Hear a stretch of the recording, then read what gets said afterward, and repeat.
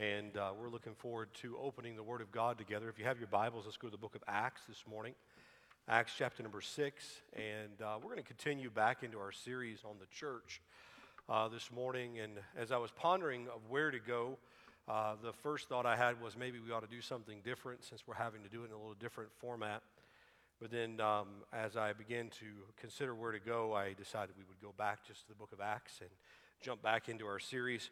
I think there's a lot that needs to be covered in this, and I'm hoping to wrap this series up in just a few more weeks. I appreciate Pastor Caleb working with me on this and helping to communicate the importance of the local church.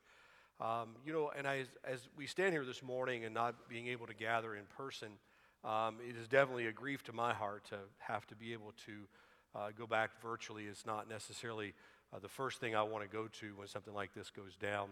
Our hope is to be able to distance for a little bit and then hit the restart button and get back to doing what we've been doing. We're so thankful for your patience with us. And as I've said a dozen times over the last 8-9 months now, that I understand that there are people on both sides of the spectrum. There's people out there, you're like, Pastor, it's no big deal. We're all going to get it anyway, and let's just get together.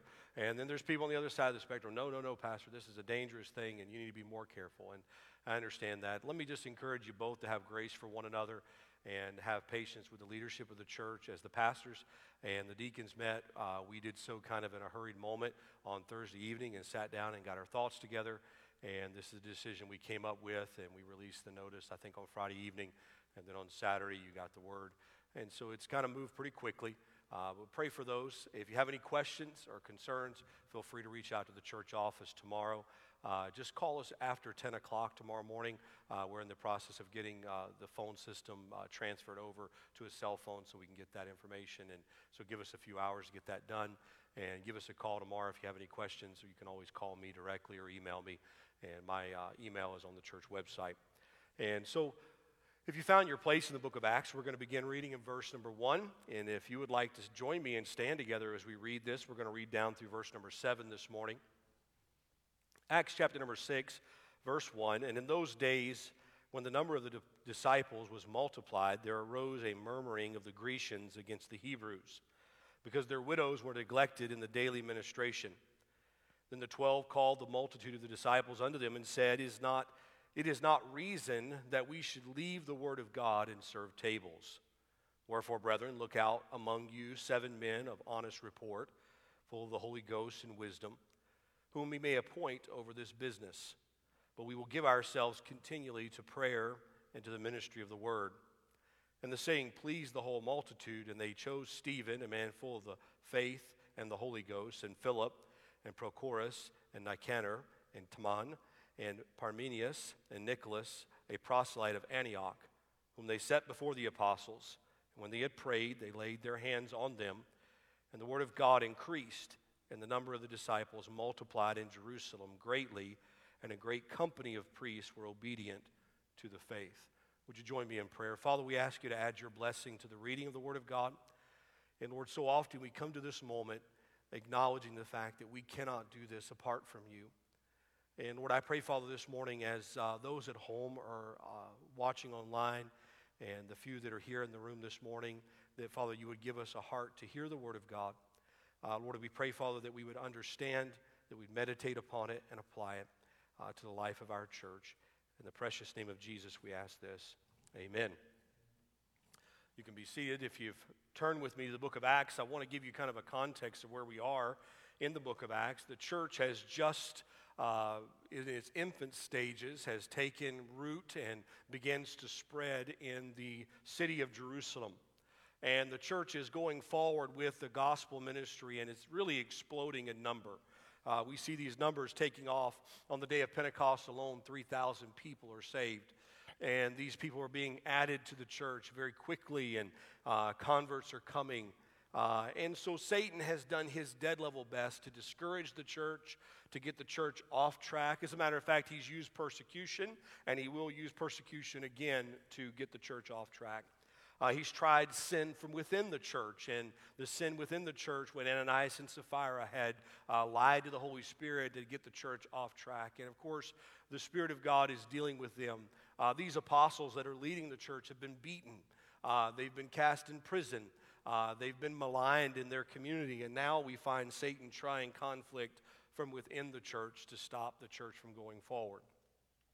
Now, what we have here is widely accepted as the first understanding of what would be the office of a deacon. And that's what I want to talk to you about this morning primarily, is this role of how the office of a deacon was birthed. Now, when we get into church polity, it's probably not one of the most exciting topics of discussion that you could pick to talk about on a Sunday morning. And yet I think it is very important for the health of the church that we understand where it comes from. And these things are not disconnected from our daily life and our daily workings of what we have to deal with. Now, as a means of introduction, let me give you two things I want you to see this morning. First off, there's only two offices that we see in the local New Testament church. And as we look at our church polity and where I stand as I study the scripture, I see two offices. I see the office of a pastor and the office of a deacon. Now, we see other terms used in the New Testament, and you might possibly throw an office of the apostle in there, but that office is now closed with the death of the apostles and Paul himself. I do not believe that is an active office within the church today. But we see that currently we operate under the premise of the idea of a pastor and a deacon. Now we see three terms, I believe, that refer interchangeably to a pastor. And just for the sake of giving a little bit of background to it, I want you to turn with me to 1 Peter very quickly. In 1 Peter chapter 5, you're going to see these terms mentioned together in the same place and referring of the same person. And the three terms that we see in the New Testament that refer to the office of pastor are elder, bishop, and pastor. Those three terms are used interchangeably here and in other places, but I'm using this as our proof text this morning. Look what he says in verse number 1 of chapter 5 of 1 Peter. He said, "The elders which are among you I exhort, who am also an elder," and this is Peter writing here. Peter claims to be an elder himself. "And a witness of the suffering of Christ, and also a partaker of the glory that shall be revealed." And here we see it. "Feed the flock of God which is among you, taking the oversight thereof, not by constraint, but willingly, not for filthy lucre, but of a ready mind, neither being lords over God's heritage, but being examples to the flock." So what do we see here? We see the three terms are mentioned in their function in this text. First off, we see the term elder mentioned to us. Peter claimed that he was an elder, and he called those that were elders there. The word elder is the idea of someone who is seasoned. The tradition comes out of the Old Testament, when the Old Testament had elders that led in the nation of Israel and would offer guidance. And then we also see that tradition carried over into the synagogue. There would be elders as well that led there. This is season, counsel, wisdom. These are the words that are associated with elder. And then he says this, he said, "I want you to do something," in verse number 2, "feed the flock." And now we see the picture of a pastor. And the word pastor is what's in view here because he's giving the role of shepherding. And that is literally what pastor means. It means to shepherd the flock. It means the idea of a gentle care of guiding and correcting and leading and feeding the flock of God. When Jesus was walking with Peter there before his ascension, he looked at Peter. He said, "Peter, lovest thou me more than these?" And he says, "Yea, Lord, you know I love thee." And he said, "Feed my sheep." And on 3 occasions, he commissioned him to pastor the people. And that's what he was called to do. And here again, we see elders are called to pastor. And then the very next term we see, "of whom the Holy Spirit hath made you overseers." And he said, "Feed the flock of God, which is among you, taking the oversight thereof."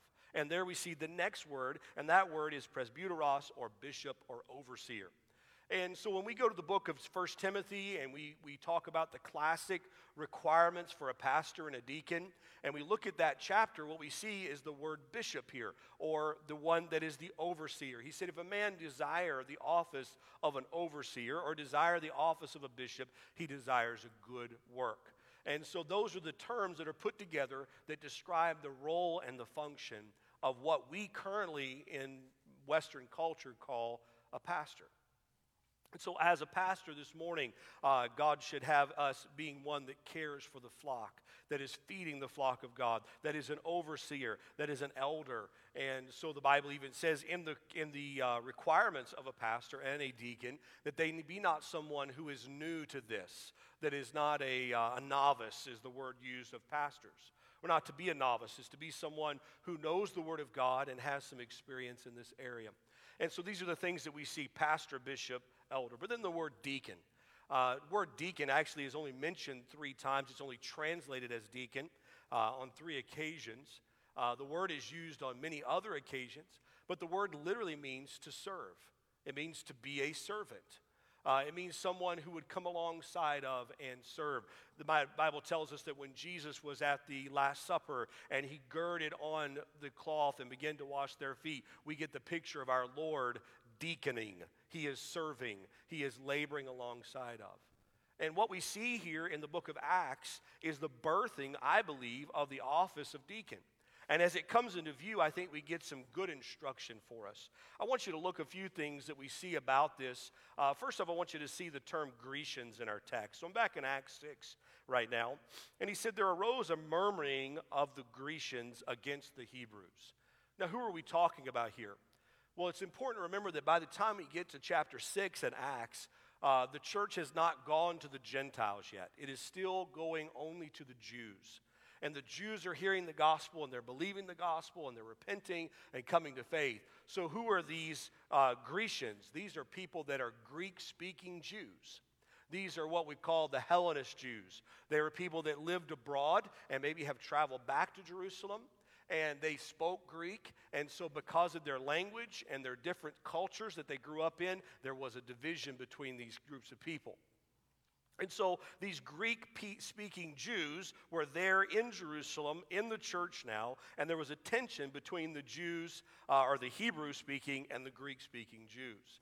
And so this tension arises. Now I want you to see 3 things about the office of a deacon. First off, the office of a deacon is necessitated by growth. How many of you understand that when a church is going forward and people are being saved, that there's always going to be opportunities that arise? Always going to be conflicts, things that need to be cared for, logistical issues that arise.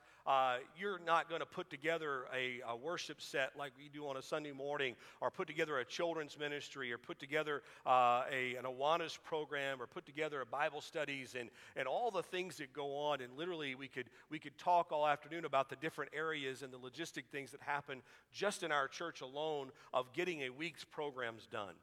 You're not going to do that without conflict. And I think too often what we try to do is we try to figure out a way to avoid conflict. And I don't know that that's necessarily the call of believers. I think the call of the believers is to be obedient to the Lord, and when conflict arises, we address it. That when logistical issues arise, we address it. You know, I don't think that when you run into a conflict, it's time to panic. I think when you run into a conflict, it's maybe time to pray. God, give us some wisdom of how to handle this conflict. Help us walk in a right way. I have a phrase that we've been using lately, and I got it from a friend of mine, John Opalewski, and I love this phrase. He said it's not original with him, but he said, don't give a $100 response to a $5 problem. I like that. Don't give a $100 response to a $5 problem. It's not always necessary to go up in arms when things don't go right. It might be good to sit down, take a note of it. And many times on a Sunday morning, I'll sit over here, and during a service, something will happen, and I'll write a note down that needs to be addressed later. But when conflict comes, it ought to be a reminder that somebody's moving somewhere. Because friction happens when there's growth. And so this call for deacons to step out was necessitated by growth. Not only is it necessitated by growth, it's defined by roles. The role of the deacon was very clear. Here they were to care for the administration of the widows. So what is this conflict? We'll look at that in just a moment, and we'll look at these roles and how they're broke out in a moment. But God gives specific roles to deacons, and Peter, claiming to be an elder, had a role as well, and those roles were to be led in.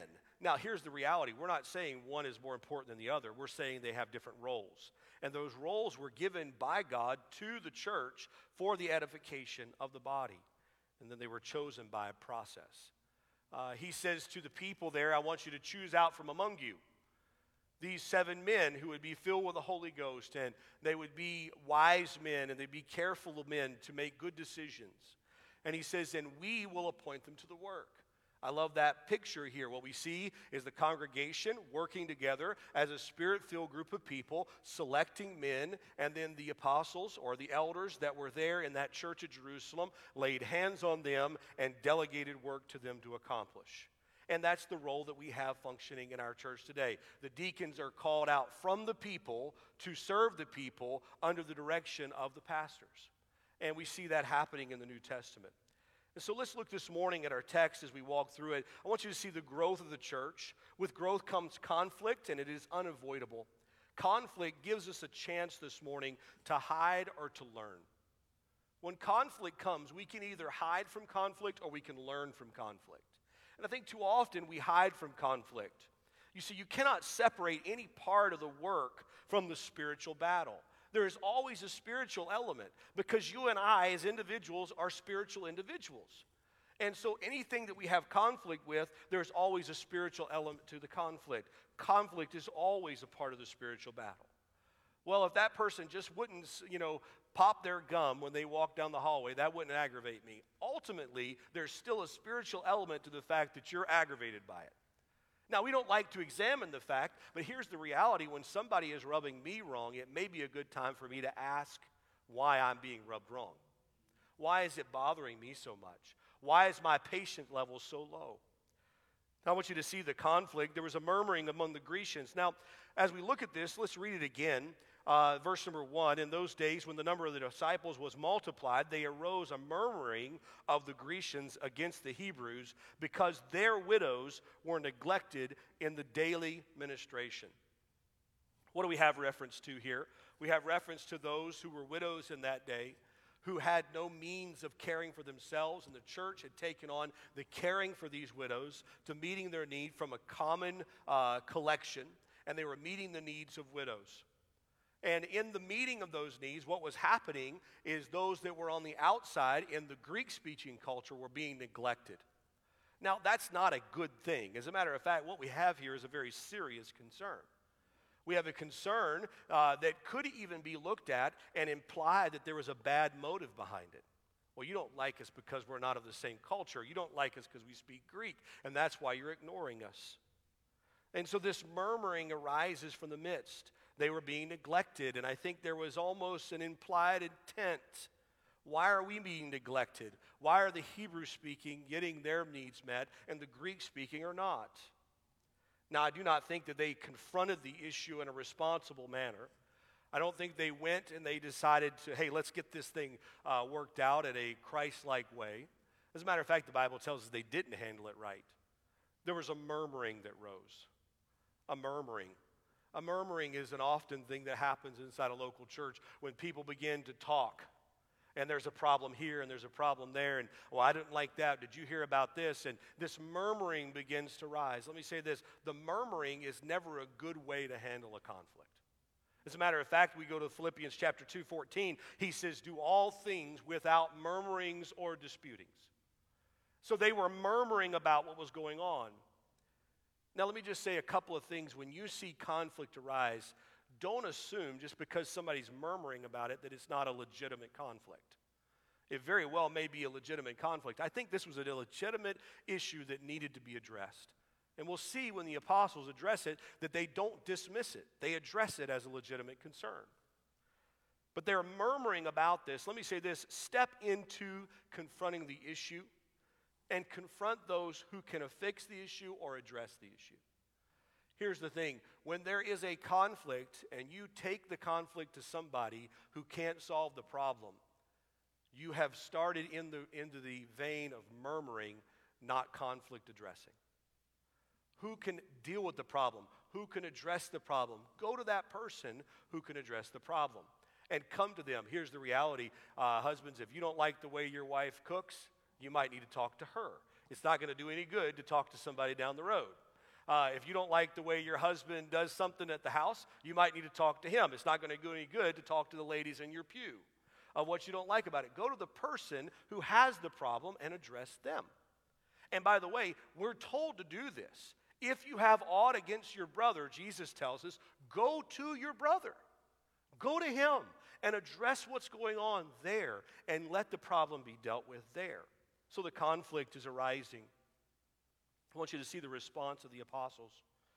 Then the 12 called the multitude unto them and said, what do they do first? They said, okay, guys, let's get together. Let's put everybody in the same room and let's talk about this. They address the conflict. It is straightforward. They're not dodging it. They're not defensive. Matter of fact, they validate it as a legitimate concern. This is a legitimate concern, they said. Let me say this. Just because the communication of the problem is mishandled doesn't mean it's not a problem.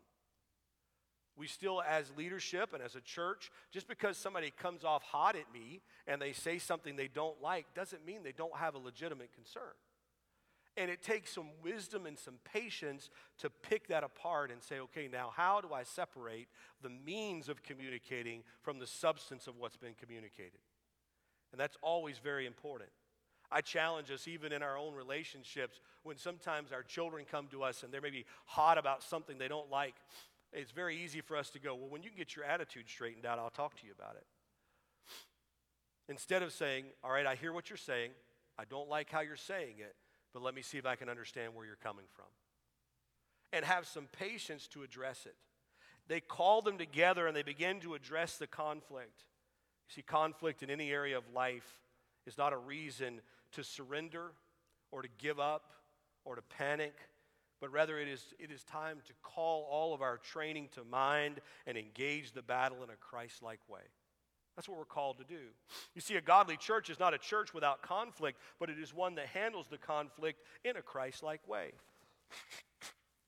We want to handle it in a way that would bring honor and glory to God, not in a way that just brings pride or winning to ourselves. And so the conflict, the response of the apostles here, he said, we do think this is a problem that needs to be addressed, but it is not big enough a problem for us to stop doing the main thing. We still have a main purpose and a main goal here. Look what he says in verse number 2. He says, verse number 2, he said, and the 12 called the multitude. It is not reason that we should leave the word of God and serve tables. He said, we have a calling. There is an administration that needs to happen here. There is some service that needs to happen. But he says, here's the calling. We've been called to preach the word. We've been called to prayer and the ministry of the word. And now we're going to call out some men to do these other things as well. You see, let me say this. If sin within could not stop these men, if beatings from without could not stop these men, then murmurings of the people was not going to stop them either. They had a purpose. And I remind you, church, over and over again, let's keep the main thing, the main thing, and the main thing, the plain thing. And the main thing is never building up infrastructure and logistical policies. The main thing is getting the gospel of Jesus Christ to another person. And those other things help us go forward, but the main thing is still the gospel of Jesus Christ. I believe we see here a turning point in the church, a turning point where these men are called out. So he says, I want you to take these 7 men in verse number 3, and we are going to appoint them to this business. Look what he says in verse 3, wherefore, brethren, look ye out from among you 7 men of honest report. I think we could take the word honest report here and good reputation, and we could say blameless. And that would be the word that Timothy will use, or Paul will use to describe this office to Timothy, that the deacon would be blameless. These men were to operate under the authority of the apostles or the elders here. They were men of good reputation, full of the Spirit and wisdom, full of truth, blameless. They were ordained by the elders and appointed to the work by the elders. We want you to take this work in hand, and we want you to put this work of making sure the Grecians are met their needs and they are cared for, their widows are cared for, their loved ones are cared for. And we want to make sure you do that to help us make sure we don't get off task. Because we have the task that we've been commissioned to of preaching and prayer, of ministry of the word and prayer. We see the focus that comes clear here. We must give ourselves. I love this, the implications of here. He says in verse number 4 of our text, he said, but we will give ourselves continually to prayer and ministry of the word. We're going to give ourselves continually to it. You know, I want to say it is very important in the life of a church that pastors, elders, bishops be given the time in a week to be able to patiently and faithfully read, study, pray, and prepare to preach the word. Someone said a long time ago, and I love this statement, it is the job of the pastor to fill the pulpit, not the pew. Now, that is not to say that a pastor shouldn't be an evangelist. It's not to say that a pastor should never run a vacuum cleaner. It's not to say that a pastor shouldn't be at a work day and help. But it is to say that the pastor has the primary responsibility of preaching the word and being able to do the ministry of the word. And let me just say, I thank God for a church that sees that as a priority and has made that a priority in our church. And let's make sure we always keep that as something that is a priority. He said they would give themselves to the word and prayer. You know, of all the expectations that we see in Timothy, in 1 Timothy, of the bishop and the deacon, this is the main difference that we see. When you were to track through these things, and oftentimes only one or two of the expectations of a deacon and a pastor rise to the surface. We talk primarily of a pastor being the husband of one wife and a deacon being the husband of one wife, and we put those in the primary role. But actually, there's a rather long list of expectations for those men. I think the summary of those men is, as we look at that man today, is he blameless in these areas? Is he a one-woman kind of man? Is he a man that is not a brawler, not a fighter? And we look at all of these things, but as you list them out together, the primary distinction is that this pastor be able to teach. It's not the requirement of a deacon that he be able to teach. Now, it is not to say that a deacon cannot teach.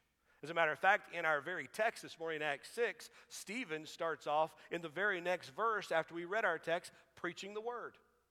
And I think there are many deacons who are very capable of teaching. We have deacons that serve on our board today that are very capable teachers. And that is an added gifting to the office of a deacon, but not a requirement for a deacon. And here we see the primary difference here of the two requirements is that a deacon does not have to be apt to teach, but a pastor should be. I want you to see the product of what takes place here. The product is in view here in verse number 6 or verse number 5. They call these men together. The saying pleased the whole multitude. The idea that there was a peace that was settling among them. They chose out these men that were full of faith in the Holy Ghost. Verse number 6, whom they set before the apostles, and when they had prayed, they laid their hands on them. I love the picture of laying the hands on, commissioning someone to the work. In verse number 7, we see the product in full view. The word of God increased. Isn't it interesting that when we take on the roles that God gives us, and we do those roles well, when we handle conflict in a Christ-like way, that the word of God can increase. It didn't divide. I'd be honest with you, if we were reading these minutes in modern day churches, this would be maybe the precursor to a church split. Well, you didn't do what we wanted you to do, and you didn't meet the need of our widows, and now you're catering to the Hebrew widows. But the apostles called them together, and he said, guys, here's the main thing, the preaching of the word. Let's call some men that are full of the Holy Spirit to come out and help us deal with this issue so that it doesn't have to be an issue anymore. And what happens? The word of God increased. The number of the disciples multiplied in Jerusalem greatly, and a great company of the priests were obedient to the faith. Hard cases are being won. More word, more disciples, hard battles. All this is taking place because God's people handled conflict in a right way, and God gave the church, I believe, the example and the precursor here in this text of the office of a deacon. What a blessing deacons can be to a local body as they serve and labor inside that local body. You see, when we empower men and ladies to lead and serve, we increase the workforce and we multiply the gospel. You see, what could have divided the body strengthened the body. It spread the gospel, it added disciples, and it reached hard cases because God's grace was evident in the way the problem was handled. Now, let me make a couple of summary statements this morning, and then we'll sign off here. First off, I want you to see that conflict will come. Conflict is going to come. In this world, you will have tribulation. There is going to be conflict. Here's the reality. It's the perfect man who does not offend in word, James tells us. People are going to say things that get you upset. People are going to do things that aggravate you. Phone calls will fail to be returned at times. Conflict is going to come. The issue is not, does conflict come? The issue is, how do we address the conflict when it comes? Let me say again that practical problems have spiritual impact. And so they have to be addressed. They have to be addressed, and they need to be addressed in a way that brings honor and glory to God. And so then let me say this is why God has given us leadership to lead. And trusting that God has called men and called people from our congregation to help lead in these areas of conflict, to bring unity and to encourage and to meet the needs of the members and to encourage the elders, the bishop, the pastor as he leads forward. Let me say this, seek to solve the problem, not blame. I love this statement. I believe it was in Jim Collins' book. He said, let's do autopsies without assigning blame. I love that thought. Sometimes we need to sit down and figure out what went wrong, but we don't always have to figure out who did wrong.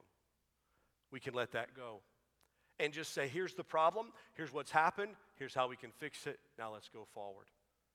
Even in our text, the apostles did not make a big issue about the fact that they were murmuring. He called them together, he showed them what was important, and he called some men out who were full of the Holy Spirit, who were full of wisdom to go and address the issue. And those men were able to do so. Here's my statement I want you to get. Spiritual men and women solve problems. Spiritual men and women solve problems. Carnal men and women stir problems. Spiritual men and women solve problems. Carnal men and women stir problems. See, today, if we are filled with the Holy Spirit, if we're walking in a way that would show that our hearts are in unity with the Lord, we're not going to stir the problem. We're going to address the problem and solve the problem. And so I challenge us this morning as we think on that. Final thought I want to give you is let's keep the main thing the main thing. Keep the main thing of the church, the tip of the spear, is that we're going with the community of the gospel. Stephen doesn't miss a beat. He walks out of being ordained as a deacon and begins to preach Jesus. And in just a few verses, we're going to see the first martyr was a deacon. Here he is giving his life for the cause of Christ as he lays down. And he lays down his life for the gospel, preaching Jesus, serving the congregation. God has blessed the church with the role of deacon. And it is a great blessing to the church. And I thank God for the men who are serving here, and I'm praying for the men who will serve as we go forward for the next 2-3 decades, if God give us grace to serve here. Of seeing the men that raise up around us from the congregation to help do this work. One great book I read, and it defined the office of deacon this way. And it's from 9 Marks, and if you're interested in it, but it defined the office of deacon. He said, deacons are shock absorbers for a church. That when there's conflict, there are spirit-filled, godly men who are able to help navigate the conflict instead of letting it be troublesome to the whole body. And thank God for the men God has placed in our church and those that are laboring in that function today all around the world for the glory of God. I wonder if you'd pray with me this morning. Father, thank you for your word.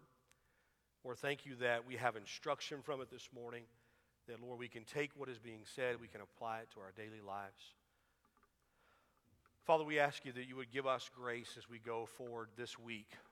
Lord, I pray, Father, that, Lord, the emptiness that we feel of not being able to gather together this morning, that, Lord, you would do a work in our heart to fill that, to encourage those that maybe are discouraged this morning.